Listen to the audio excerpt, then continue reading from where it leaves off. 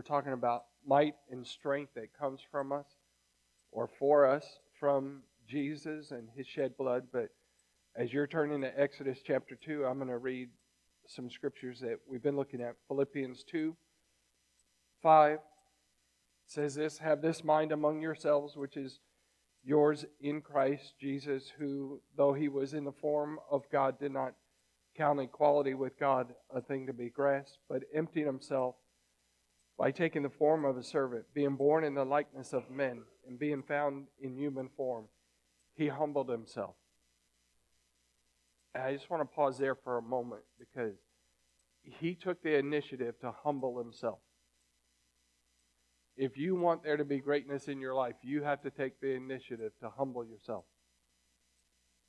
Otherwise, He will have to humble you, and that's not good. The Scripture encourages us to humble ourselves, and then He'll take care of the rest.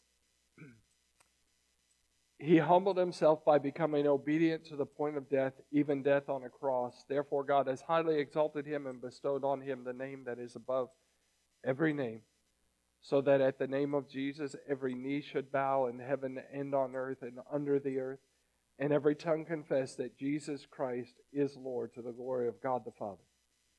And then out of Revelation 5:11 and 12, this is what we've been honing in on. "Then I looked, and I heard around the throne and the living creatures and the elders the voice of many angels, numbering myriads and thousands of thousands, saying with a loud voice, 'Worthy is the Lamb who was slain to receive power and wealth and wisdom and might and honor and glory and blessing.'" And so we've looked at might and strength that comes from the shedding of the blood of Jesus Christ when He took the stripes on His back that bring us healing. And the back represents strength. And so we find our strength from that. 1 Peter chapter 2, I want to read this. 1 Peter 2:21 says, "For to this you have been called, because Christ also suffered for you, leaving you an example so that you might follow in His steps. He committed no sin, neither was deceit found in His mouth. When He was reviled, He did not revile in return. When He suffered, He did not threaten, but continued entrusting Himself to Him who judges justly. He Himself bore our sins in His body on the tree, that we might die to sin and live to righteousness. By His wounds you have been healed. For you were straying like sheep, but have now returned to the shepherd and overseer of your souls." And Peter is quoting out of Isaiah. And Isaiah is painting the picture of the cross and all that Jesus was going to go through, to the point where it says that really even before He got to the cross, that His human form didn't even look like a man. It was so beaten, so humiliated. And so this is the background that Peter's encouraging the church with. And so in Exodus chapter 2, we have, we've been looking at the Passover, and that's the Exodus that took place. But God says some things in Exodus chapter 2 that I want to just call our attention to. Verse 23 says, Exodus 2:23, "During those many days the king of Egypt died, and the people of Israel groaned because of their slavery and cried out for help. Their cry for rescue from slavery came up to God, and God heard their groaning, and God remembered His covenant with Abraham, with Isaac, and with Jacob. God saw the people of Israel, and God knew."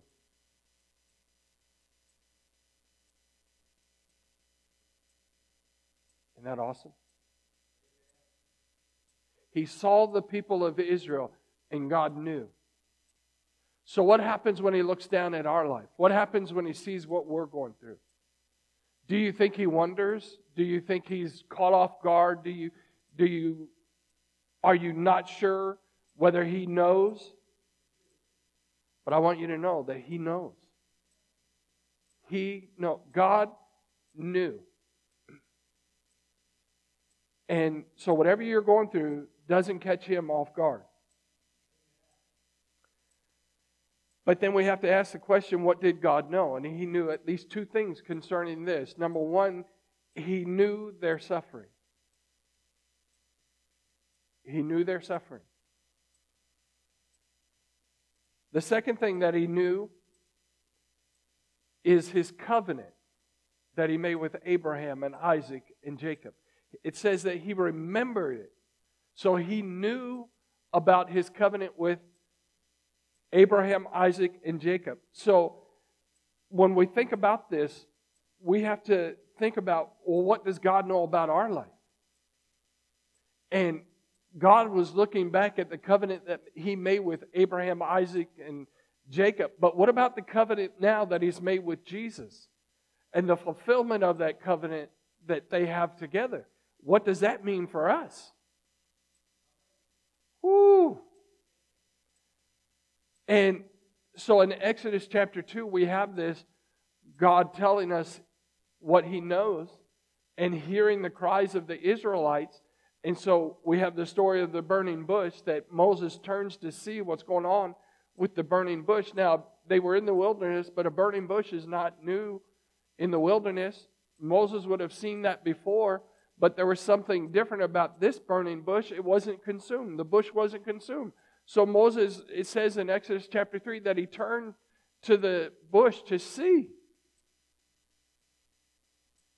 And so that finds us in Exodus chapter 3, please. Exodus chapter 3.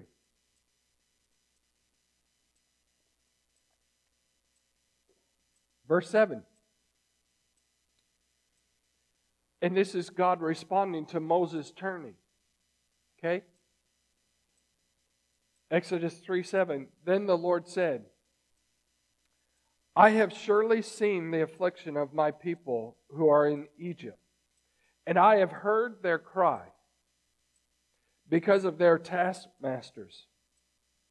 I know their sufferings, and I have come down to deliver them out of the hand of the Egyptians and to bring them out of that land to a good and broad land, a land flowing with milk and honey, to the places of the Canaanites, the Hittites, the Amorites, and these otherites. Verse 9. And now, behold, the cry of the people of Israel has come to me, and I have also seen the oppression with which the Egyptians oppress them.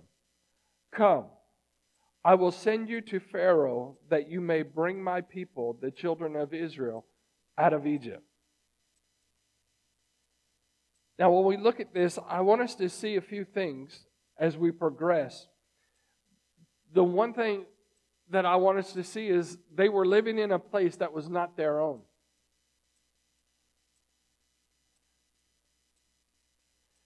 And as they were living in that place, at first it was okay, but then it became a place of bondage. It became a place of hardship and difficulty and struggles to them.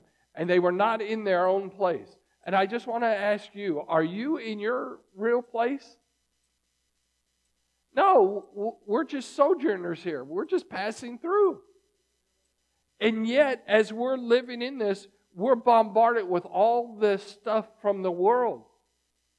But I want you to know that just as God saw them, He sees us as well. They were brutally beaten, and yet they managed to continue to grow in numbers. And that fascinates me. In all the struggles that they had, they were small in number when they came, but they were great numbers when they left. And we're talking some 1 to 3 million people. And yet the king, the Pharaoh, had, I think this was the 4th Pharaoh after they got there, and he had forgotten all about what God had done through Joseph and the Israelites. And so now he's turning against them because he's fearful that they're becoming so large that they're going to overtake them. So they were slaves in a land that was growing stronger and stronger, and yet they were facing overwhelming pressure. But God remembered. And I believe that this is true for us, that God is going to remember. God remembers His covenant. And I'm glad that He can remember the covenant that He made with Abraham, Isaac, and Jacob, but I love the covenant that He made with Jesus better. Because Jesus shed His blood and it's over. We have that strength now. And so I just want to encourage you and remind you that if God saw the Israelites' mistreatments, He heard their cries, then He's going to see and hear our cries as well. He's going to understand the struggles that we're going through. He's going to hear our cries. He's going to hear our prayers.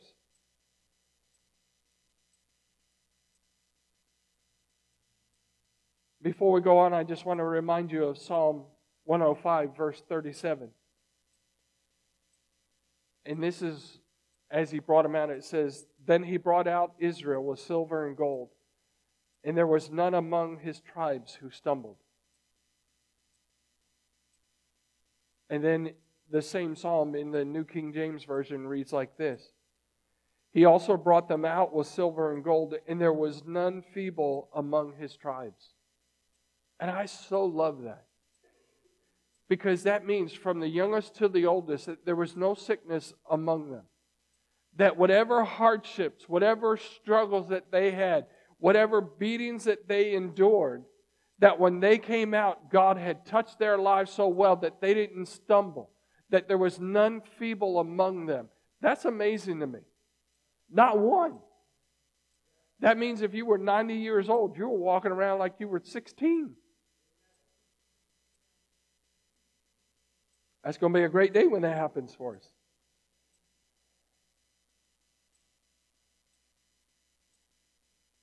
First Peter chapter 1.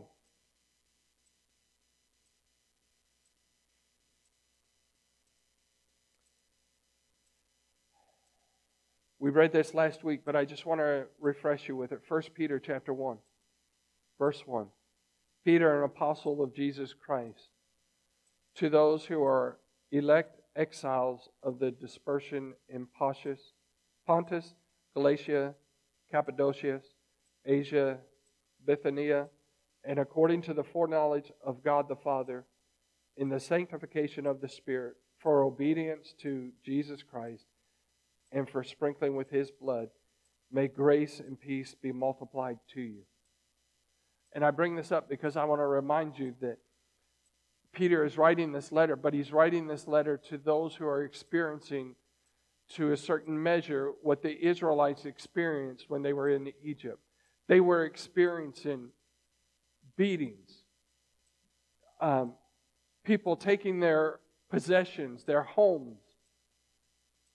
They were experiencing not being able to have their own business, and they were having to have to be scattered. They were having to do things in secret. And so he's writing these words and he says, may grace and peace be multiplied to you. And so I want you to know that He can do that for us as well.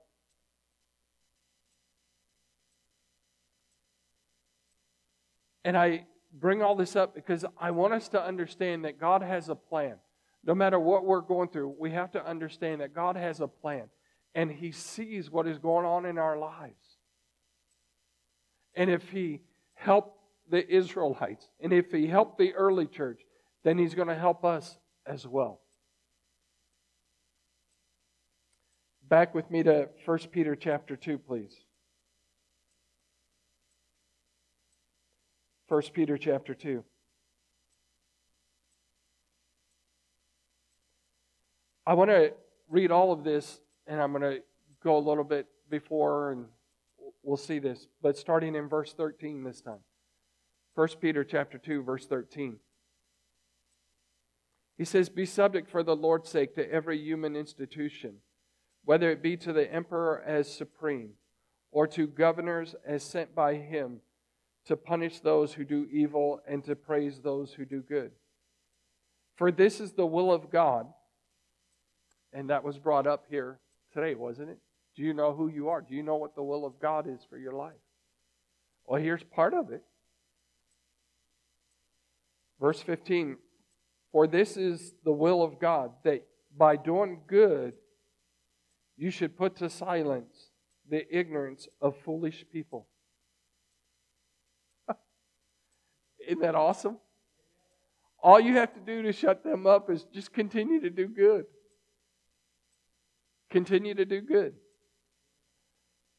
Verse 16, live as people who are free, but not using your freedom as a cover-up for evil, but living as servants of God. And as servants of God, this is what he says in verse 17, honor everyone. Isn't that great? Now they're being beaten. They're being persecuted. And it's so severe that they're scattering. And Peter has the audacity to tell them, honor everyone. Whoo! What would happen if we went to work and we did that? Instead of having an attitude against our boss or the people that we work with. And we just get so frustrated with them that we just want to write them off. He says, honor everyone. Love the brotherhood. Fear God. Honor the emperor. And then he gets into specifics with servants. He says, be subject to your masters with all respect, not only to the good and gentle, but also to the unjust. In other words, the ones who don't like you, the ones who come against you because of your faith.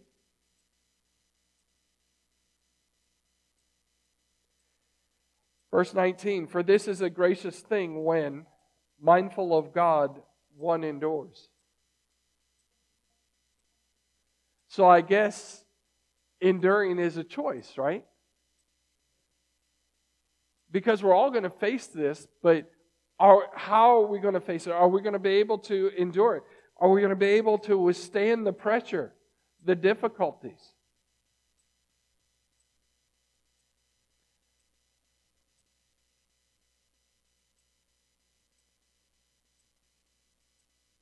Being mindful of God, one endures sorrows while suffering unjustly. You know, it's amazing to me how much in the church everything is about us. And it's about our comfort level. I mean, I think Peter's trying to wake us up from that. But in case you didn't get it in verse 19, here's verse 20. For what credit is it if, when you sin and are beaten for it, you endure it? But if when you do good and suffer for it, you endure. He says, if you'll do that, this is a gracious thing in the sight of God. For to this you have been called. So in other words, he's saying this is what God wants out of your life. That when you face hardships, when you face difficulties, when people come against you, when they mistreat you and they do all kind of manner of evil against you, how are you going to respond? And can I just give you a word of encouragement? This church in the United States, we don't know what persecution is yet. You know, some of the things we think are persecution is not persecution. It's selfishness. You get bent out of shape because you didn't get your way. You know, you think persecution is when the worship team didn't sing your song. That's not persecution. Verse 21. For to this you have been called, because Christ also suffered for you, leaving you an example, so that you might follow in His steps. He committed no sin, neither was deceit found in His mouth. When He was reviled, He did not revile in return. When He suffered, He did not threaten, but continued entrusting Himself to Him who judges justly. And I just want to ask you a question. How are you responding?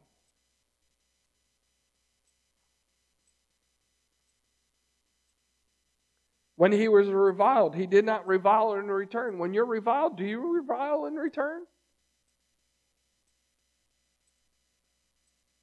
When he suffered, he did not threaten. And how is it? That's usually the first thing that comes out of our mouth as soon as something doesn't go our way. And we think we're suffering. Well, I'll get them back. Oh, really?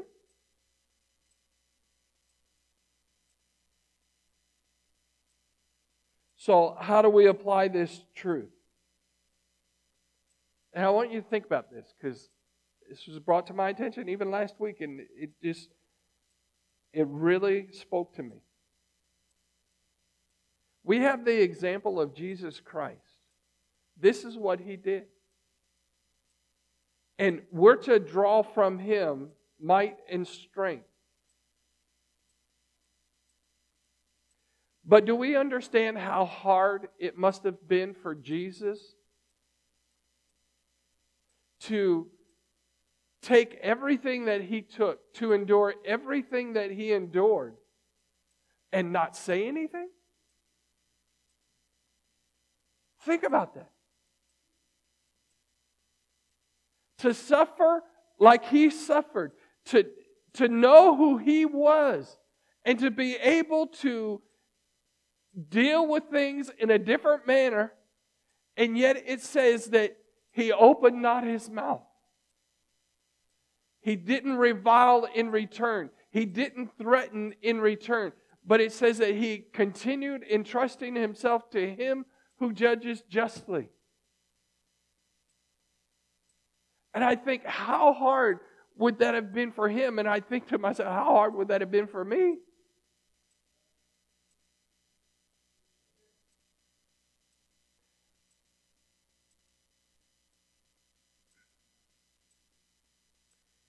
All the beatings He received, all the flocking, the crown of thorns that were put on Him, the spitting, the pulling out of His beard.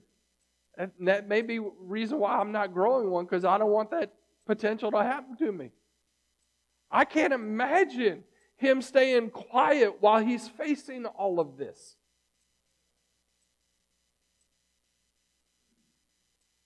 Stripping Him of His humanity. I mean, and quite honestly, if you read and study this, you'll find He wasn't even naked. He was beyond naked.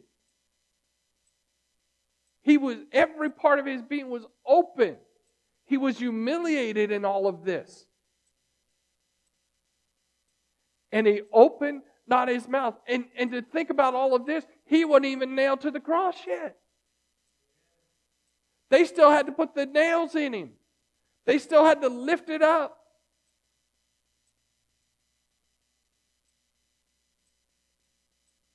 So let me remind you of verse 23, what Peter says about Jesus. When He was reviled, He did not revile in return. When He suffered, He did not threaten, but continued entrusting Himself to Him who judges justly. And this is what Peter is telling the church. This is how you need to respond to the things that you're going through, to the persecution that you're going through the loss that you're going through. Think of the children that, they're walking with God, and then all of a sudden their parents or their father is killed because of his faith in Jesus Christ. And Peter is telling them, look to Jesus.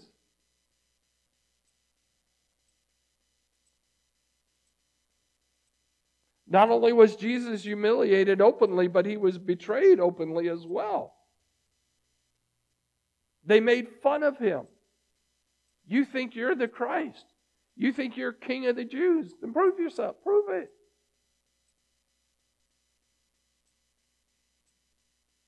How hard and how much trust did Jesus have in the Father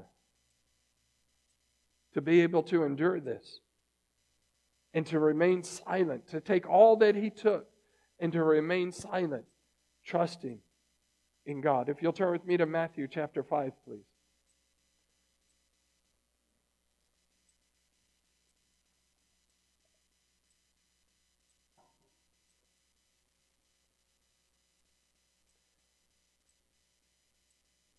This study has caused my life to be wrecked.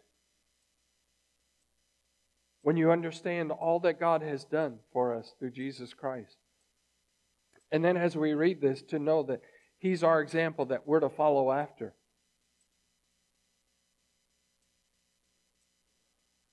You know, I'm not facing nearly what He faced, and sometimes it's hard for me to remain silent.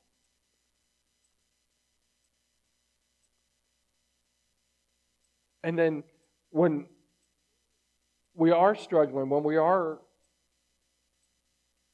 going through difficulties, are we going to stay true and trust Him? And remember, Peter's not talking about suffering because you've sinned, because you've done wrong. He's talking about suffering because you're doing right. You're following after God. You're walking with Christ. You're becoming more and more like Him. He's not talking about, you know, when you're purposefully sinning.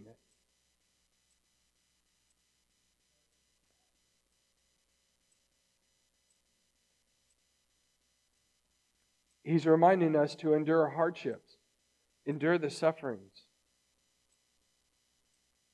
like Christ as we're becoming more and more like Christ.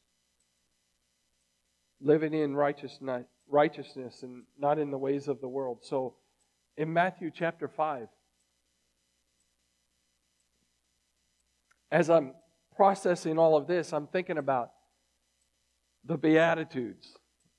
And, you know, we look at the Beatitudes as if they're so wonderful, but you put it in context of what we're just reading in 1 Peter and what we know of how they beat Him.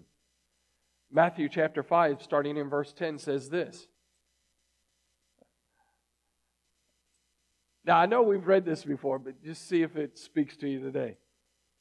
Matthew 5:10, "Blessed are those who are persecuted for righteousness' sake, for theirs is the kingdom of heaven." Isn't that what Peter was saying? That's exactly what Peter was saying. He's reminding us, you can look to Jesus because Jesus told us to do this. He walked this out, and He's left you an example.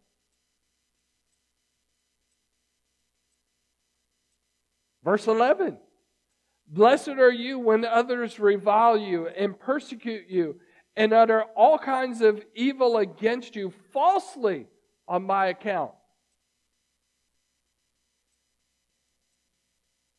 Rejoice and be glad. For your reward is in heaven. For so they persecuted the prophets who were before you." You see, I'm sitting here thinking that Peter is remembering all of this as he's thinking about how do I encourage the church who's struggling, who's going through difficult times, who's being persecuted. Oh, wait a minute, this is what Jesus said. And then this is what Jesus did. So let me just stir that up among you. Let me remind you of it. This is the example that He left for us. There is strength that comes from walking with Jesus. Whew. Skip down with me to verse 38, Matthew 5:38.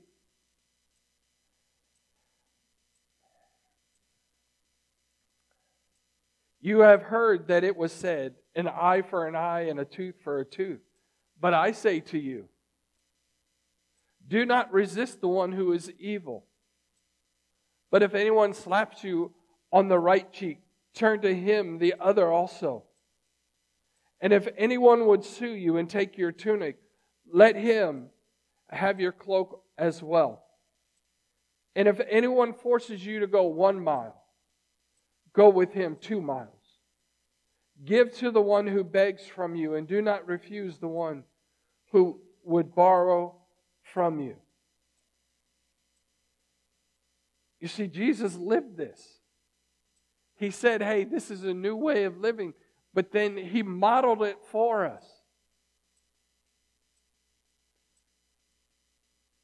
Can we trust God and remain silent and not take on revenge? You know, how many times? You wait, I'll get you. Oh, really? Okay. Jesus did this, and this is what He modeled for us.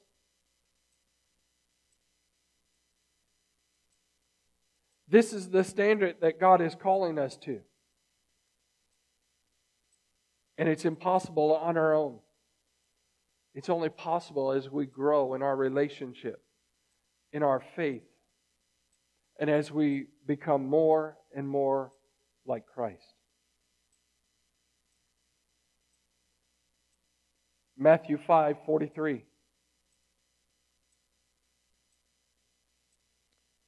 Matthew 5:43. You have heard that it was said, you shall love your neighbor and hate your enemy. But I say to you, love your enemies and pray for those who persecute you. Why do this? Verse 45, so that you may be sons of your Father who is in heaven.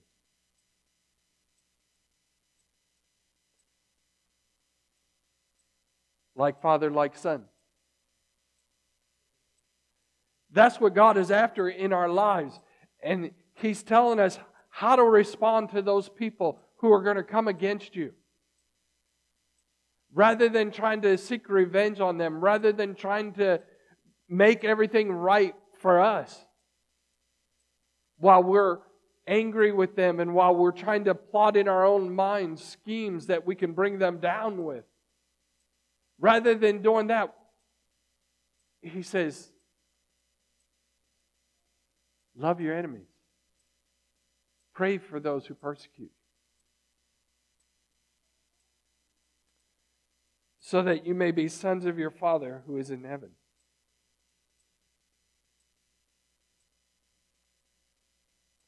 In other words, that's becoming like Christ.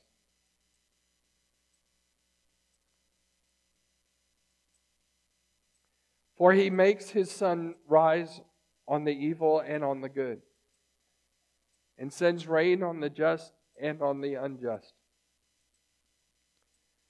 And here's the clincher, verse 46.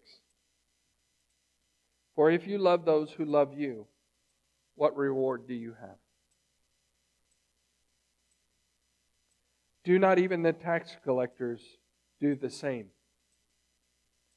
And if you greet only your brothers, what more are you doing than others? Do not even the Gentiles do the same?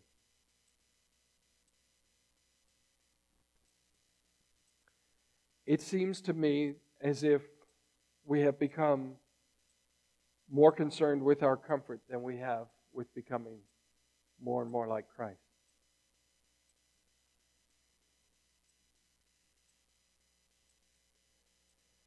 We have the power in us to be changed, but we will give ourselves to Him.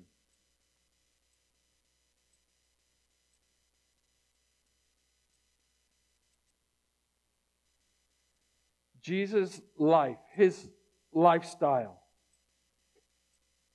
including the days when He was beaten before the cross and the cross, all of this needs to be our focus. It needs to be the backdrop of our life. That before we respond, before we make decisions, that we think about what has God done for me through Jesus Christ. What example am I going to follow after? That needs to be, the life of Jesus needs to be what our focus is, what our backdrop is, so that we can become like Him.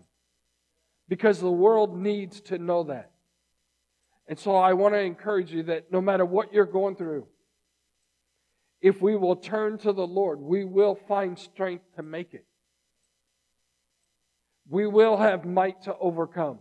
We will know that no matter what, we make it because of the shedding of the blood of Jesus Christ from His back. Turn back with me to 1 Peter chapter 2, if you will, please. We're going to close with this.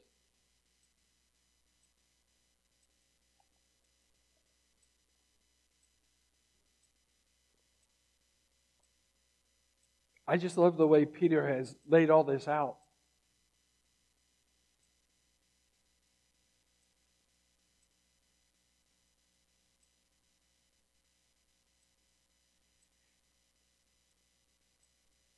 Peter gives them this instruction about how to submit and the need to submit.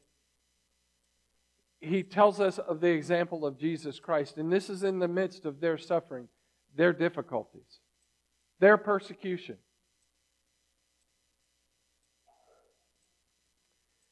In 1 Peter chapter 2, starting in verse 9, he says this, because we were reading the end of chapter 2, but this is what he says in verse 9. But you are a chosen race,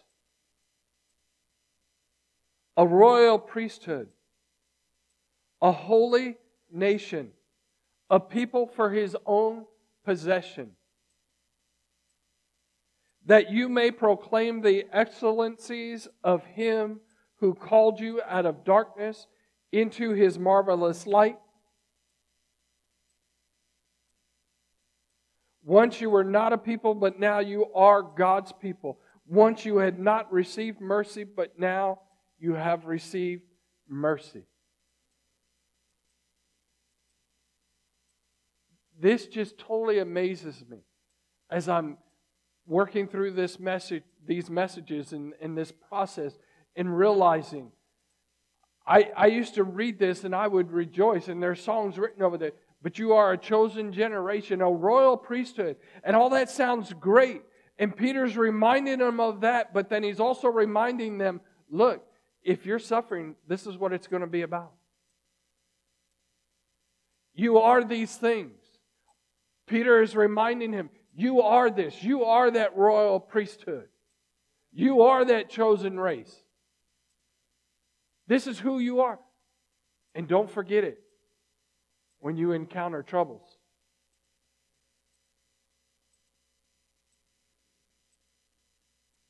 Remember, he started off the book reminding them or letting them know you're elect exiles.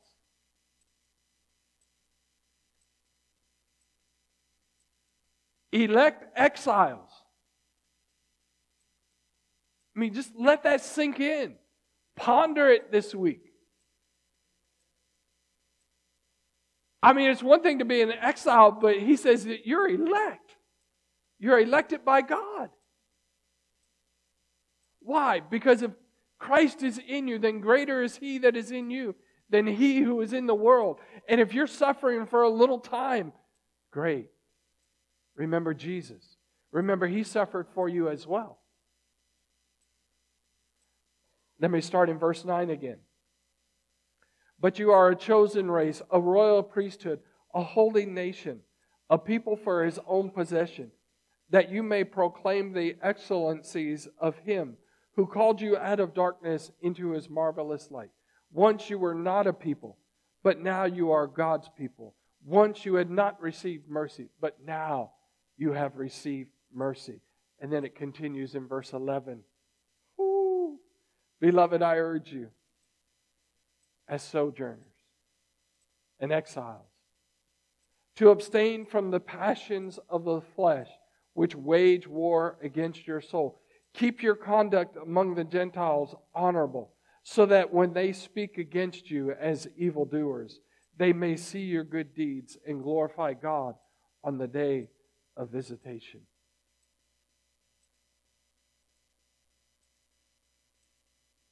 Isn't that amazing how Peter writes all of this, and then he says, and when you suffer, remember Jesus.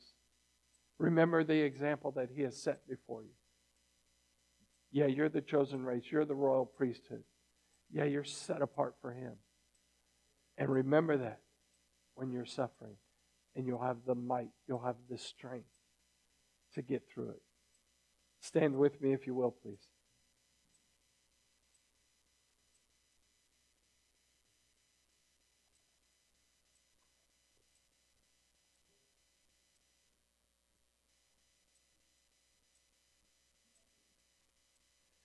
I think our form of Christianity is so warped in America.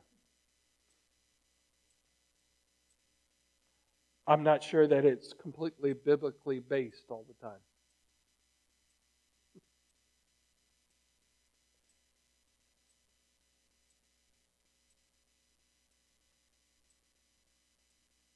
Because what's one of the first things that happens to us when we face struggles and difficulties? We usually cry out complaining. And speaking from experience, it's like, God, I thought you loved me. And He says, yeah, I do.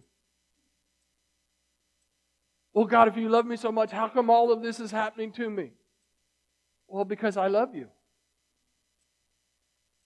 But God, that doesn't make sense. And Peter's saying, but you are a chosen race, a royal priesthood, a holy nation, a people for His very own possession. In other words, He's trying to get them to see He loves you.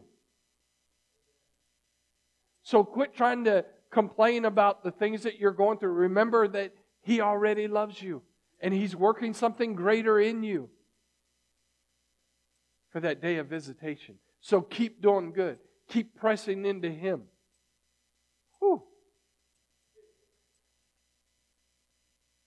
You know, it's amazing to me. I shared part of this last week and, about might and strength, healing and everything. Monday night, I come home from work and I have a fever and I'm like feeling terrible. And Tuesday night, I'm planning on going to a basketball game so I can see some people win. And I can't go to the basketball game because it's like, I am exhausted. Don't go to work on Tuesday. Don't go to work on Wednesday. Go to work half a day on Thursday. Full day on Friday. Yesterday morning, I'm thinking, oh, this is much better. No, it's not. It wasn't much better yesterday. But you know what I remember? God knows. God knows. Exodus chapter 2. God knows. And I say that because whenever you attempt to do things for God, the enemy is always going to come against you. You can just count on it. But it's in the continuing. It's in the enduring. It's in the when you keep on doing what you know that you're supposed to do. You keep on doing good. When you're being persecuted and everything that goes with it, you still remain good. You still have the right mindset. That's what it's about. That's when we become more and more like Christ. We're not becoming more and more like Christ when we give up, when we start complaining. We become more and more like Christ when we press in to all that God has for us. All right, let's pray. You still have time. Super Bowl isn't until later.